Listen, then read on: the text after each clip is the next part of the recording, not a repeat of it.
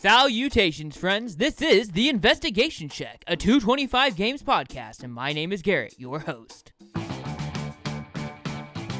On episode 1 of The Investigation Check, we have DM Charlie from DM Charlie Gaming.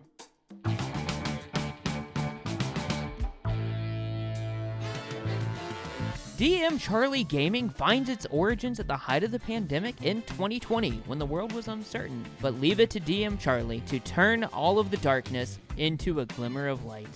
Since its origins, DM Charlie Gaming has grown to house a couple of house GMs like himself who will never settle for anything less than the very best that the TTRPG table has to bring its players, its DMs, and the community as a whole.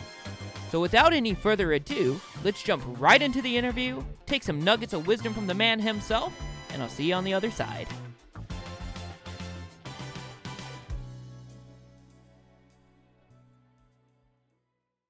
Welcome to the Investigation Check, a 225 Games podcast where we investigate game masters and TTRPG adventurers who are the movers and shakers of the TTRPG world we know and love. Our guest today is known as DM Charlie. Mr. Charlie is a professional game master and is the founder of DM Charlie Gaming, a community of GMs, DMs, and players whose passion for role-playing can be felt by those watching on Twitch as the adventure unfolds before their very eyes.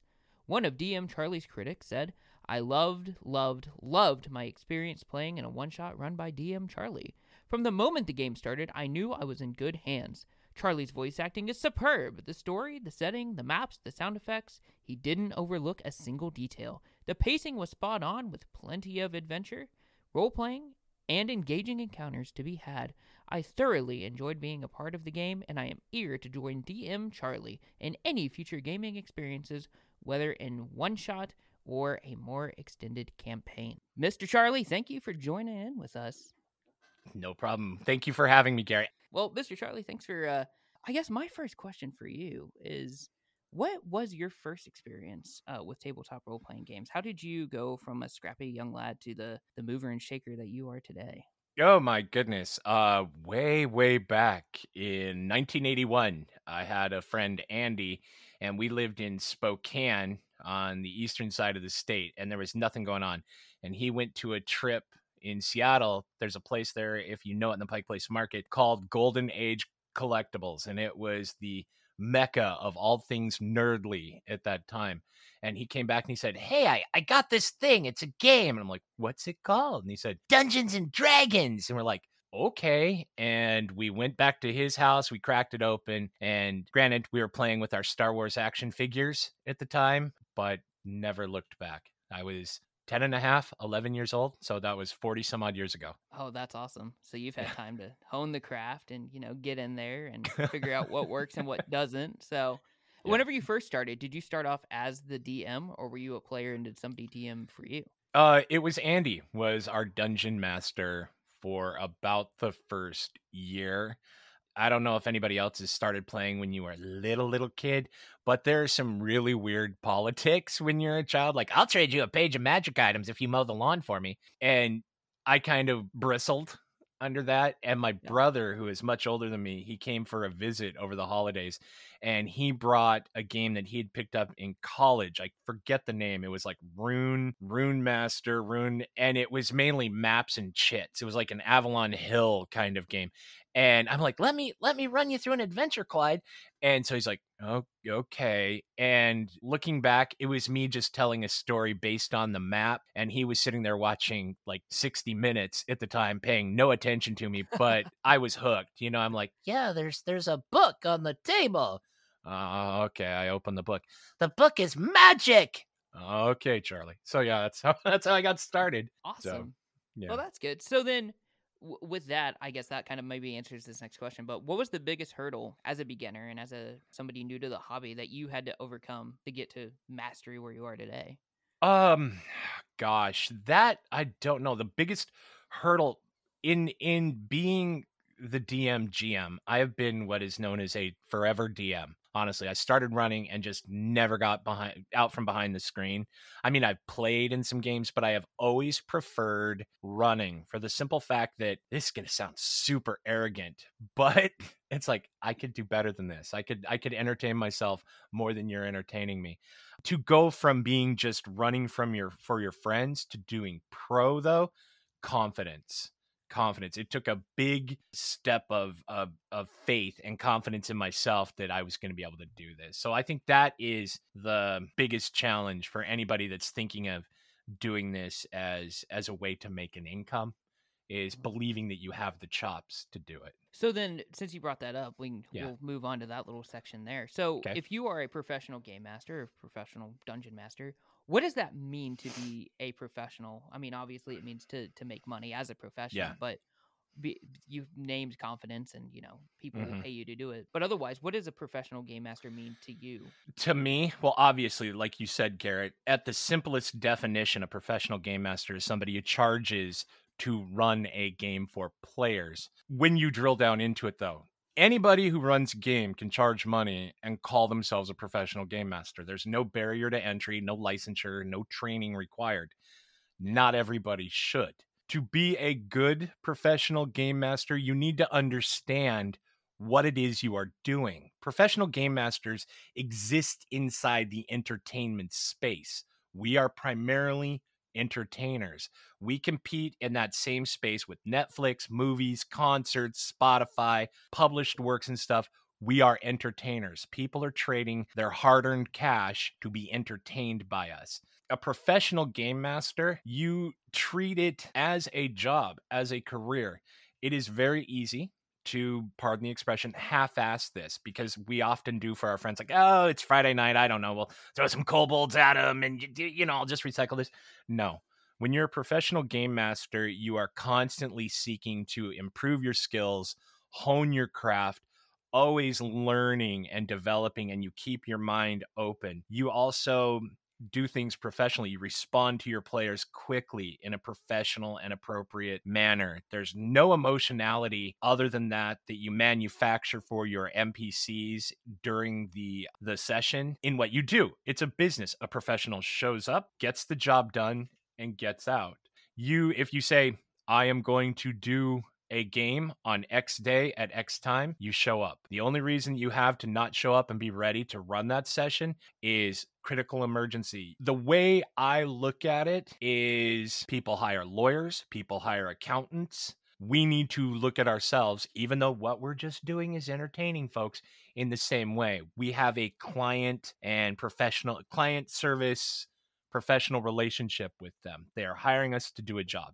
And so we need to do that job. I mean, if you expect the cable man or, plumber to show up at your house, you should expect that the DM should show up at the session ready to roll. Exactly. You should have wrenches. some pride. Yeah. Yeah, absolutely. You're a professional for sure.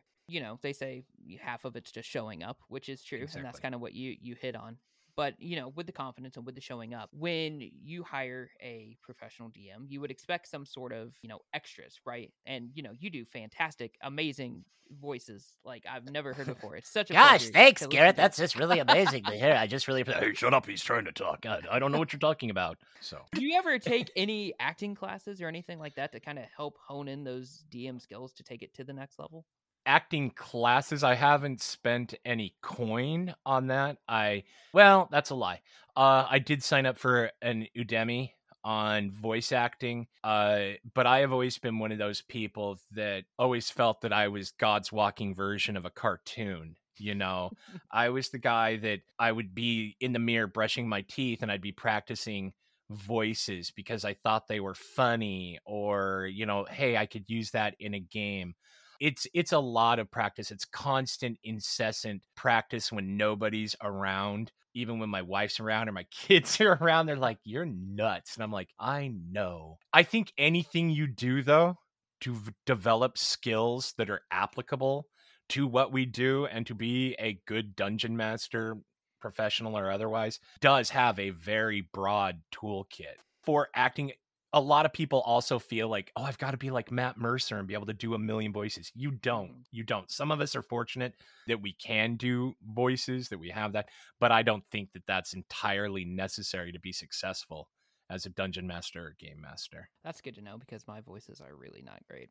They're real not good. There are So- actually tips and tricks, just so long as you change your modulation, your volume, your pitch, that don't involve like Going to far extremes. Well, just trying to develop a character. just so long as you change your meter and your beat, you can communicate a lot just in your normal pitch and tone. Okay, well, that's refreshing and good to know for sure. I appreciate that vote of confidence there. For somebody who, runs sessions for their friends on Mhm. Friday nights or Saturdays or whatnot, Mhm. and, wants to take that step into the professional realm because they enjoy it. They've got all the books, they read the books cover to cover, they know the Mhm. mechanics, but, they're not quite sure if professionalism and being the professional and having that title is somewhere they want to go, or if it is, they don't know how to get there. So what are like the three big pieces of advice that you could offer a aspiring professional, someone who's ready to take the leap, but a little ready nervous? to dip their toes into it and try to earn some jingle in their jeans. Yeah. Okay. So Exactly. first one being is be confident that you're going to be okay and understand that you will make mistakes. It is a learning process. Look for DMs such as myself that are already in the space that I enjoy developing and finding DMs and bringing them up to the standard that I feel all professionals should have. But the first thing is, this is a job. This is a job. You will enjoy it. You will have a wonderful time creating things, but it is a job. Treat it thusly. Second piece of advice is a lot of people they have this competitive feeling. Okay. Like, I got to get the players. Oh no, that guy over there has players. This guy has players. Don't worry about it. DMs will always be outnumbered by players. You need to look at this understanding, okay, even if I run 3 games a day with new people, there's only a finite amount of players that you are going to be able to touch and service, and you will have a lot of cross-pollination. You will develop your core pool of players that want to keep playing in your games. There is more than enough players. There are more than enough players out there for all of us. You don't need all the players. You just need enough players. You just need enough of the right players. The third thing that I would say, always be willing to improve, always be working to improve your skill set, always be investigating, and don't be afraid to market yourself. It is uncomfortable, especially for a lot of us, to say, hey, I do this, but you have to be your own best pitchman. You have to be willing to have those conversations. Now, that doesn't mean enter into a conversation and they're talking about X and you're like, guess what? I do games, come and play with me. Here's money. But find a way to let people know what you do, and they will come. They will come. Yeah. Okay. So we've got, you have to be your own self promoter for sure. And I Yep. think that goes for, if any kind of self starter, any kind of entrepreneur, Exactly. because at the root of it, you are an entrepreneur, right? You really And are. you have to market it. And just to kind of tack off what you said, since we're talking about D&D, there's this marketer. His name's Donald Miller, and he speaks about the hero's journey. I mean, that's pretty applicable to D&D, so DMs should be able to get a hold of this. But Yeah.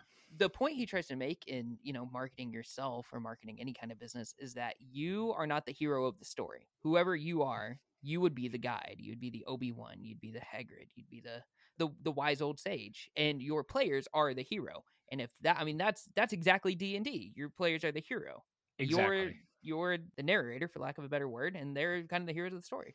So to position yourself in that marketing and market yourself, offer them that good time and promote, I think doing it in that way gets the job done and effectively enough that people who love stories should be able to position themselves in that just subconsciously because it's so ingrained. You would into think. people. Yeah, you would think. Yeah. So I agree completely, Garrett. So since you're a professional DM and that you're DMing all these games, what makes you as a dungeon master or game master unique versus somebody else? Because I'm awesome. No, well, we're all unique. Every experience with a new game master, referee, dungeon master is going to be unique. As there are people, so are the way people approach it. So I am unique simply because I am me. What makes it special? What makes it an exceptional experience is I am always looking to improve the experience for my players. I am always going for that, whoa, to me, that gives me goosebumps when I hear my players go, "Whoa, oh my God, that is so cool." And I am always trying to think of ways to amaze and delight. I also spend a lot of time customizing my campaigns, not in as much as like if they have a special pet or something, I will surprise them with like, here's your special token. Customized storylines, like going completely off of the written track just so you can investigate a backstory. We use Sirenscape, which is Epic Games need epic sound.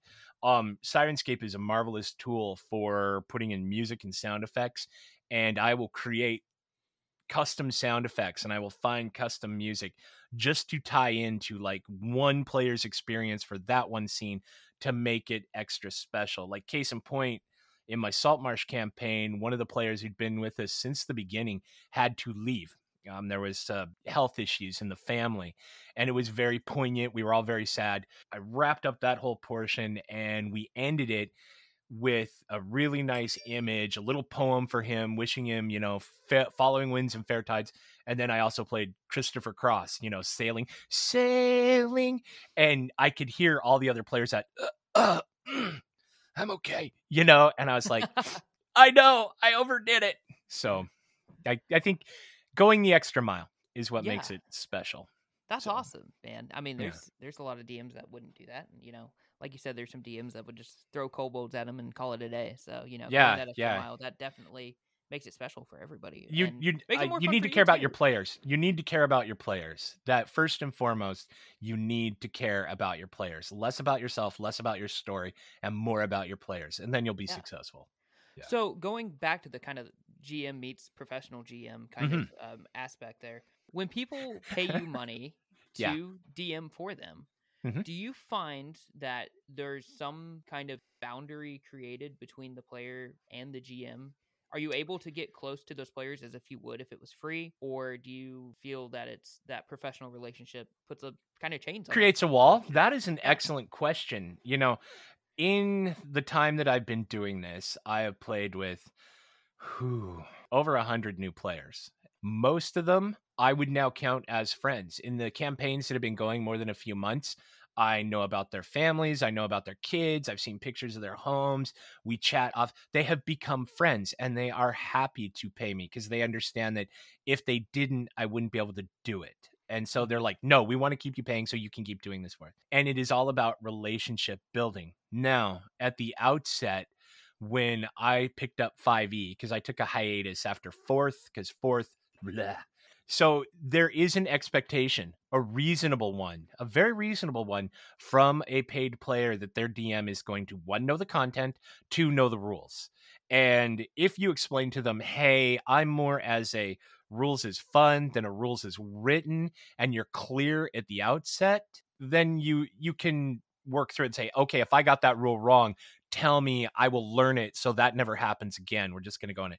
But I did have one player quit because he felt that I did not know the rules appropriately enough. And I'll be honest, that session got away from me, and he was completely legitimate in that complaint. But that caused me to redouble my efforts and get in there and focus. But over time, you are relationship building. And so, no, they become friends. They become family. I am very close to my players. I love them. Every single one of them. They're just fabulous people. That's awesome. And I your passion for your players and for the whole project in a general sense, it comes across. Absolutely. So, thank you. Thank you. You're very, very genuine, very down to earth. It's awesome. So that's why I wanted you on the show. Cause I'm also a good guy, awesome. Man. Awesome. Say the awesome. You're awesome. Thank you, Garrett. You too, buddy. That's what I'm here for, man. So, as a professional, do you have any house rules that you kind of create just to keep boundaries between you and the players, so nobody gets kind of taken advantage of? Anything like that? Go to Session Zeros or go to house rules. Yeah. House rules, no. I know of other groups of professional DMs that have very, very laundry list of these are the house rules that all of our campaigns find. And it's like, why are you doing that? Each campaign that I've got, we do rules as written as closely as we are able to, especially as they progress in level and new spells are added. And you really just kind of get a general sense of what is appropriate to that group and what they expect. When you are speaking about special session 0 items, those are rules of behavior. We at DM Charlie Gaming go to great pains to let people know, look, this is an inclusive, supportive environment, and absolutely no discrimination, homophobia, transphobia, religious commentary is tolerated. Zero tolerance. We will not brook it. We will not hear it. If you do, 0 warnings, you're gone. Never had to deal with someone for that because we're quite clear. And in the games, it translates. During session 0, we go through the whole laundry list and it elucidates all that. And we're very fortunate that we have good players that understand that. But I think that by being upfront that this is what our community is about, this is what we stand for, this is what we support, this is what we will tolerate, and this is what we will not. It lets anybody who might be trollish or have an agenda that we don't agree with to know I'm not welcome here, and they tend to stay away. I've seen people pop into our server and they stick around for a day or two and then they're out, and it's like, well, if we're not for you, success to you elsewhere. Yeah. I mean, yeah, if it's not for you, it's not for you. That's exactly right. So, Yeah. I mean, you can't please everybody. And there was a saying on Reddit I read a couple days ago. It was like, you can be the sweetest peach on the tree, but there's some people that just don't like peaches. Exactly. And it's not personal. It's not No. personal. Yeah. Let's talk about DM Charlie Gaming for a second, because we really Yeah. haven't. We've hit on professional DMs, but you run an organization that houses professional DMs. We do. Yeah. So why don't you tell us a little bit more about that in your own words? In my own words. Okay. Well, do I have my little handy dandy notebook? I started DM Charlie Gaming because when we got back into gaming because of the pandemic, way back in the early days of the pandemic on Zoom, I wanted to play, and all my buddies were like, well, Charlie, you're always the dungeon master. And I really wanted to play, and I was having a hard time finding a game, so I thought, well, I'm gonna pay to play. And when I started paying to play, I was like, I'm paying money for this, and what always happens with me, I could do better. So I'm like, I'm gonna do this. And so I joined a group, and God love them, wish them much success. They're rather big, but their standpoint on DMs is, oh, you want a DM? Well, here's your content. Good luck. I was like, that's not right. There are too many people with too many questions that don't know what they're doing, and they're getting a bad taste, and they're giving a bad experience. So I'm like, I want to start a professional DM group, cadre, that is built around a strong, vibrant, diverse, inclusive, and supportive community of players, both new players and old veterans that are rabid fans, mainly adult, 35 plus, because that is the niche we serve, and that is what we do. I also recognize that there is a spectrum of the experiences you can get when you pay for a DM. And we consistently provide exceptional role-playing experiences. I don't want anybody walking away from one of our tables going, meh, I don't know. I want them to walk away and say, ooh, is it next week yet? Is it next week yet? And that is what we strive for. That is our lowest standard bar, is keep them excited and stuff. And I think that makes all of the difference. Also, we are all ardent, rabid fans. We are extremely passionate for our hobby, for what we do. And it comes through. But I'm very blessed that this is not all me. I have, my co-DMs, my co-founders, DM Chuck, DM Lauren, one of the mods, John, another one, Mammon. These guys and lady have been behind me the whole way, and this has very much been a group effort. It's just, we're just DM Charlie Gaming because I wanted to make the logo. It was my idea, and now I'm just really the face and voice of our cadre. So, or many voices. Yes, I am the face of many voices. Well, that's awesome. I think that's so cool that it was such a collaborative just from the get-go. It was just, look where you've come. Like, that's awesome. I'm flabbergasted by how far we've come, because honestly, we're approaching our first year as officially DM Charlie Gaming, and it's pretty exciting how far we've come and where we're growing. Yeah. That's awesome to hear, man. That's really cool. Those Aw. origins in the middle of the pandemic, at the very beginning too, like when the world was uncertain, you found light in that, and that's worth noting too. That's super cool. Thank you.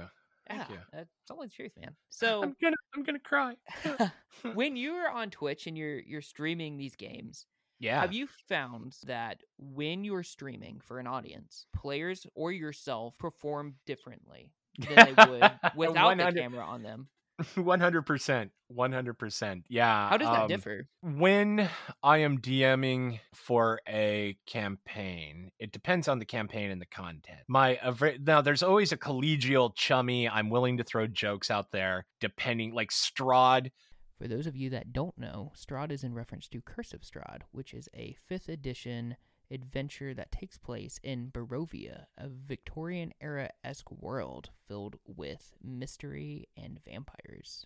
There was much more gravitas, and it was like, you stride through the dark forest. You feel something looming in the shadows. Eyes watch you, hungering eyes. The vision of slavering, rabid jaws fills your head. Whereas, Saltmarsh. Again, for those of you that don't know, Saltmarsh is a reference to Ghost of Saltmarsh, which is a 5th edition adventure that takes place on the high seas, filled with swashbuckling adventures. Oh, the seas are kicking and tossing. And then I get on to the Twitch stream, and I don't know why I go into presenter mode. I just do. You roll and you hit with your sword. What do you do, paladin? And it's just, you do a character thing, and it was just the shtick I kind of got into. I am on a different Twitch stream where I play a character, Willie Grimm. And he is, from the Dalelands, and he is just kind of a bumbling warlock investigator. You find your beat. But yeah, it is a lot different. Because when you are on Twitch, when you are streaming, you're not just entertaining your players, you are entertaining your viewers. And so you need to keep that in mind. And the role, the mask you wear is different. It's not disingenuous. It's just a different facet of how you deliver what you're doing. For the DM or the group that maybe wants to put their stuff on Twitch and, give that the old college try and go fishing for views. Yeah. What kind of advice would you have for that group or that DM? And let me put that into 2 parts, actually. One, how would you propose to a DM Twitch streaming the games if the players come across their minds? And 2, what would you say if you were a player and you were trying to convince the DM to stream? So do it from both perspectives. Player trying to convince a DM to stream. Well, if it is your idea to stream, then the burden to broadcast to stream lies on you. So if you are wanting to stream a game, do your reading, learn about Streamlabs, learn about OBS, learn about overlays, learn about production quality. And I'm not saying you have to take college level courses, but do some research, because we literally was like, hey, that's why we're called, Icewind Dale, a Twitch experiment, because we were experimenting. It was literally, here's Zoom, here's OBS. Hey, are we even broadcasting? And we've just been learning on the way. So spend some time to get comfortable with it. Watch other Twitch streams. See what they're doing. See what you like. See what seems to work. The other thing I would say is go slowly when you are going to start sinking money into it. It's very easy to think this is a great idea and I'm going to do this and sink coin into something and then realize it doesn't necessarily have the return on investment that you thought it would due to your inexperience. All experience is valuable. Some is just more than expensive than others. But if I were trying to convince my players, it's just like, hey, Twitch streaming, I would like to put this on the stream. What do you guys think? And just ask them. And if they're all comfortable with it, then yeah, you can set it up. Now, I have a couple that I have no desire whatsoever to be on camera. And I do not have a desire to Twitch stream anything that is just audio. I feel that is not visually compelling, because part of the enjoyment for me when I watch is seeing the reaction of the players, seeing their faces. If I were a player trying to convince a DM, I would ask them nicely, like, hey, I think you're good enough and you could entertain people. I'll run the stream so you can focus on doing your running the game. What do you think? And just respect their decision. Don't keep at them. Don't keep hounding them. They don't want to do it. There are enough people that want to be on Twitch, that want to stream, that you can set up a side project. If you are the DM though, and you are going to be running the stream, I can tell you firsthand, get 3 monitors. get 3 monitors trying to do it on one monitor, you are just going to drive yourself nuts. And be forgiving with yourself. If you make a mistake, and you will, just laugh at it, fix it, and move on. For DM Charlie Gaming, what future plans do you guys have? Where do you see yourself in another year or 5 or 10? Same plans we have every day, Pinky. Try to take over the world. So what are our plans? Currently, we have a multi-pronged plan of development. We are focusing on onboarding new dungeon masters into the cadre so we can expand. When we first started, we would run monthly free one-shots, so players that weren't in campaigns had the opportunity to play and also paid one-shots. So we will be bringing that back probably at the start of Q2 of this year. In addition to that is expanding our community and working on our inclusivity. I have reached out to several other communities, and we will be getting involved with charity that focuses on developing opportunities for BIPOC and LGBTQIA plus content developers and presenting their games so they are out in the gaming space, so they have a voice, because there is a value to those creators and non-Western content, because pretty much everything you see is Eurocentric. You know, if you really want to get crazy, it's Eastern European. So yeah, and there's a lot of wonderful myths and tropes and legends and stuff from other cultures that really deserve their chance to shine in the gaming space. Ultimately, do I ever think I will be rich doing this? No. Right now, pretty much 100% of the resources I bring in just get rolled right back in to DMCG, into DM Charlie Gaming. We will be expanding the Twitch content. I will be moving back from running so many paid games myself and doing more streaming so I can continue being the face and building our community and being out there so the DMs can focus on what they do really, really well, which is running great games. And they don't have to worry about, well, I'm not getting enough players for this, and then doing the administration. Long term, 5 years from now, if hopefully things go back to normal, we want to be at a place where we can send our DMs to conventions and represent, have a booth, wear our merchandise and be looking strack and professional and say, hey, are you good enough to be a DM with DM Charlie Gaming, and run events, just so we can show off at places. And so everybody is set. That is really the dream. And to get to a place where I feel that you will always need to have a full-time job doing this. There's no $1 million at the end of the rainbow here, but to be at a place where you're like, you no longer have to worry about paying the mortgage or keeping the lights on, or if you really, really wanted to leave your job, you possibly could. I think that ultimately for all of us that are in this space, that is the dream. That is the holy grail, Sure, but that's not what this is about. That's not what this is about. It's building a community, letting people do what they love. It's about bringing the next generation in, passing the torch. It's about inspiring DMs and players as a whole to do better, to improve their skills. It is about just sharing our love. I am an accountant by training, and it's good work. It's good work, but it can be very stultifying. And one of the things that I always keep in mind is what Willy Wonka said. Come with me and you'll be in a world of pure imagination. And that is the greatest blessing of it all, is just being able to spend every day in a world of pure imagination. That to me is a life well lived. So yeah.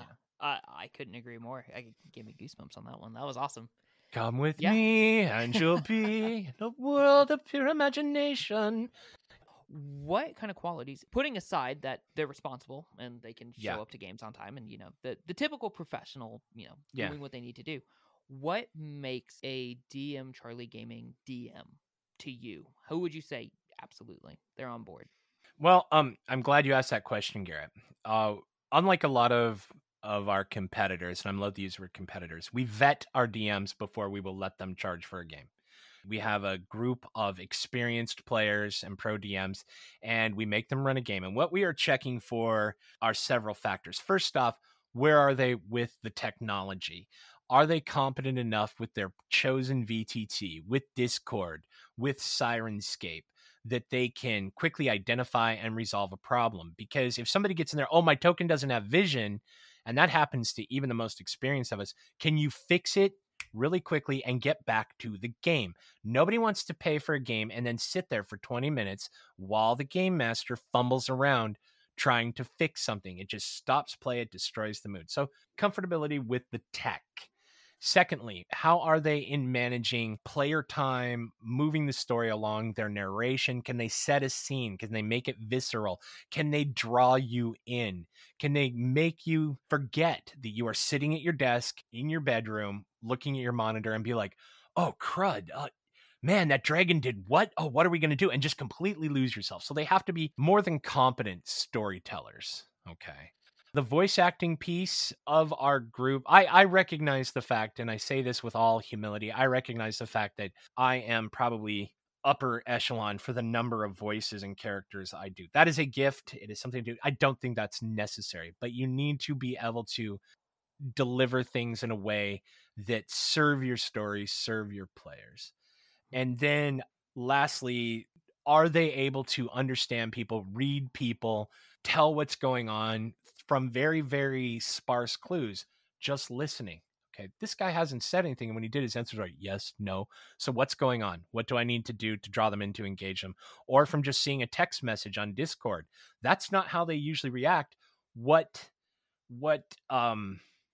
going, how do I reach this person? Because by dint of our position, we are role models, and we are not counselors. We are not coaches, but we are looked at with some authority and respect. And they need to understand that and treat it with the appropriate level of seriousness. And then lastly, the one question that we really put a lot of weight on, because we all work, we know what it's like to trade your time, your finite disappearing time for money. Would I feel good paying this person to run a game for me? If I can't say at the end of the game, if our vetting team can't say, yep, I would feel happy paying them to spend 3 hours with them, then it's a pass. And we've had some games and they were very, very rough. And it's hard. It is so hard to tell these people, I don't think you have what it takes, because ultimately DM Charlie Gaming, we want to be the Saks Fifth Avenue. We want, when somebody comes here, they know that they're getting a top shelf exceptional experience. There will be no middle ground. None of us want to put our name to something that we cannot unequivocally say, I am proud of that. So, and I think that's a testament to you guys, because it could very easily be a numbers game for a, an organization like this, where you need the DMs. Well, if you have that many DMs, you can just add that many players, and the more DMs, the more players, and you just keep growing that. But that's not the way to do it. Quality over quantity every day. Exactly. It's no way to serve your community. It is not the way to serve your community. And I think that's a testament, again, to your passion for the project and to the game as a whole. I think that you're willing to take that sacrifice of maybe it's less players, but those DMs are, like you said, top shelf, excellent. You know what you're getting when you pay for a game with DM Charlie Gaming, and that's awesome. Thank you. That's the goal. Sure. That's the goal. Yeah. So when you DM or DM Charlie Gaming, DM's DM, do you find yourself using more written modules, like, of any system? Or do you kind of build that world and build those adventures on your own? Or do you mix and mingle the two? Little column A, little column B. Due to the sheer volume of games that I have, I prefer written content, and content developers like you, CZRPG, folks like that, the Patreons, the map makers, they are a godsend to the professional DM. They are, because they do things much better than I could. You are leveraging their professionalism and their expertise. That said, do I create my own things, homebrew monsters, homebrew NPCs and encounters and storylines and stuff? Absolutely. I, as a professional, would no longer, well, that's a lie, do a complete homebrew campaign. And he said that just realizing I have just started a complete homebrew campaign for a group, because it is a lot of work.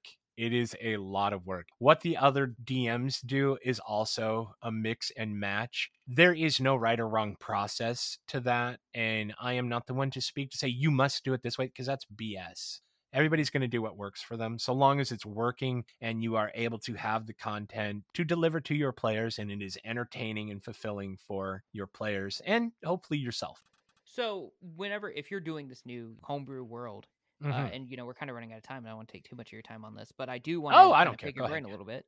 Yeah, please do. When you are considering world building, Mhm. I think for me and 225 games, I think my golden rule is kind of nobody cares about your world. Nobody cares. There's no difference between Tatooine and Arrakis. Nobody cares. They care about the people and the characters in the world.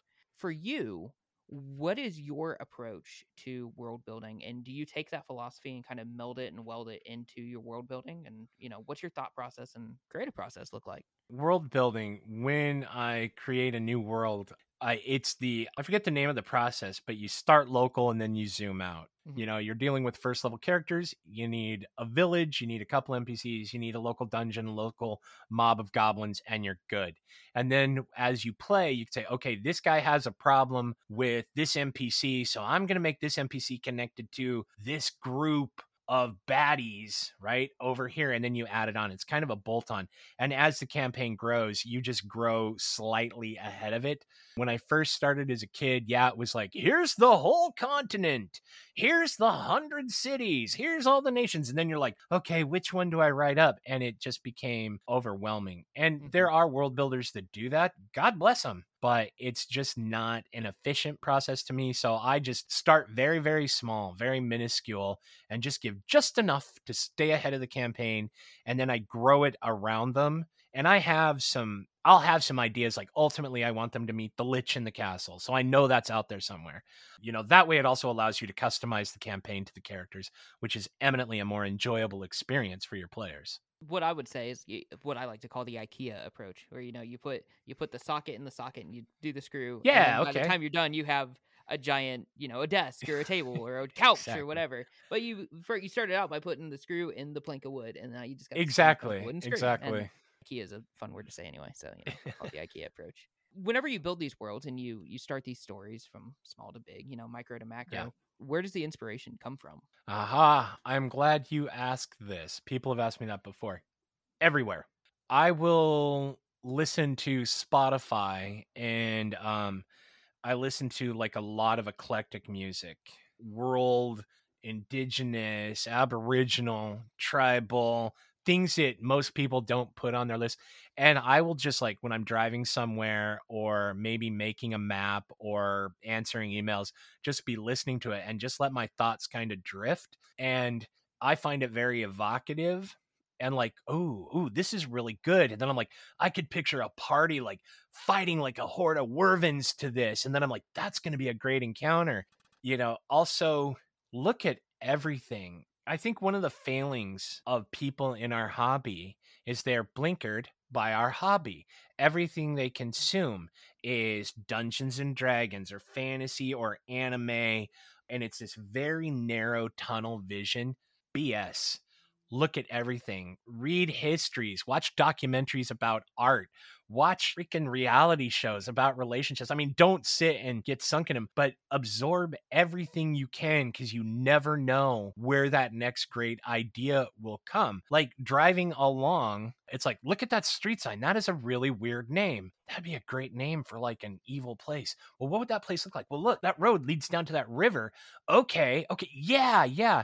And just be willing to steal, borrow, be willing to be inspired by everything, and always be curious, always be curious, always be looking, always keep your eyes open, always be listening, try new things.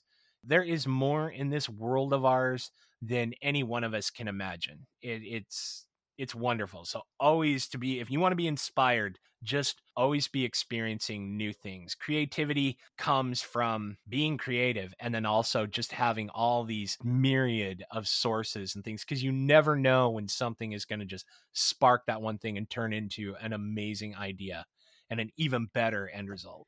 As a history teacher and a music teacher, the fact that you look at history and music for inspiration, that warms my heart a little bit. Yeah. So that's awesome.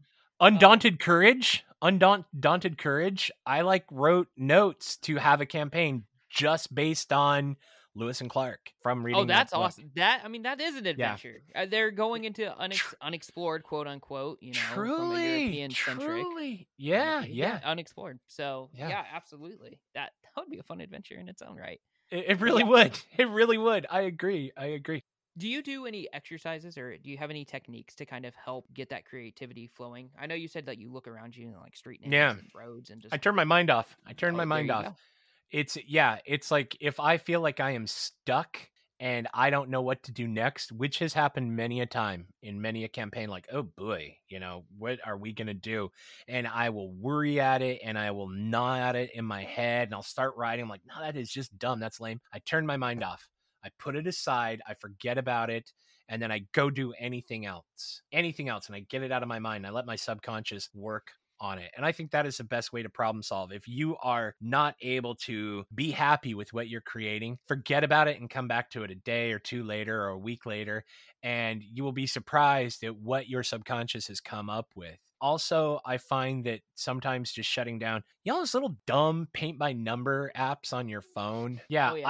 I will listen to music. I'm not even sure of the genre right now. It's like Viking goth music. It's all this like Oh yeah. and I'll listen. Yeah, boom, boom, boom, boom. And I'll be listening to that and doing one of those, and then I'm like, okay, now what have I got? Oh, hey, here's a good idea. Yeah. So, Yeah. but for exercises to actually get things started, I'm familiar with some. I've seen some. Never used them myself. The fact, I think, that you can ask questions of the world around you to find that inspiration, those what ifs and that, what if this road name was this kingdom? Or Exactly. What if this road, and there you go, and you just build on that. I think that in itself is a fantastic exercise, and just keep a loose brain, and you can find inspiration anywhere if you're looking for it. Exactly. So I do have a couple lightning round questions for you as we kind of start to wrap up here and unfortunately kind of come to a conclusion. But so yeah, it's been enjoyable. Oh, absolutely. I've learned a whole lot just talking to you.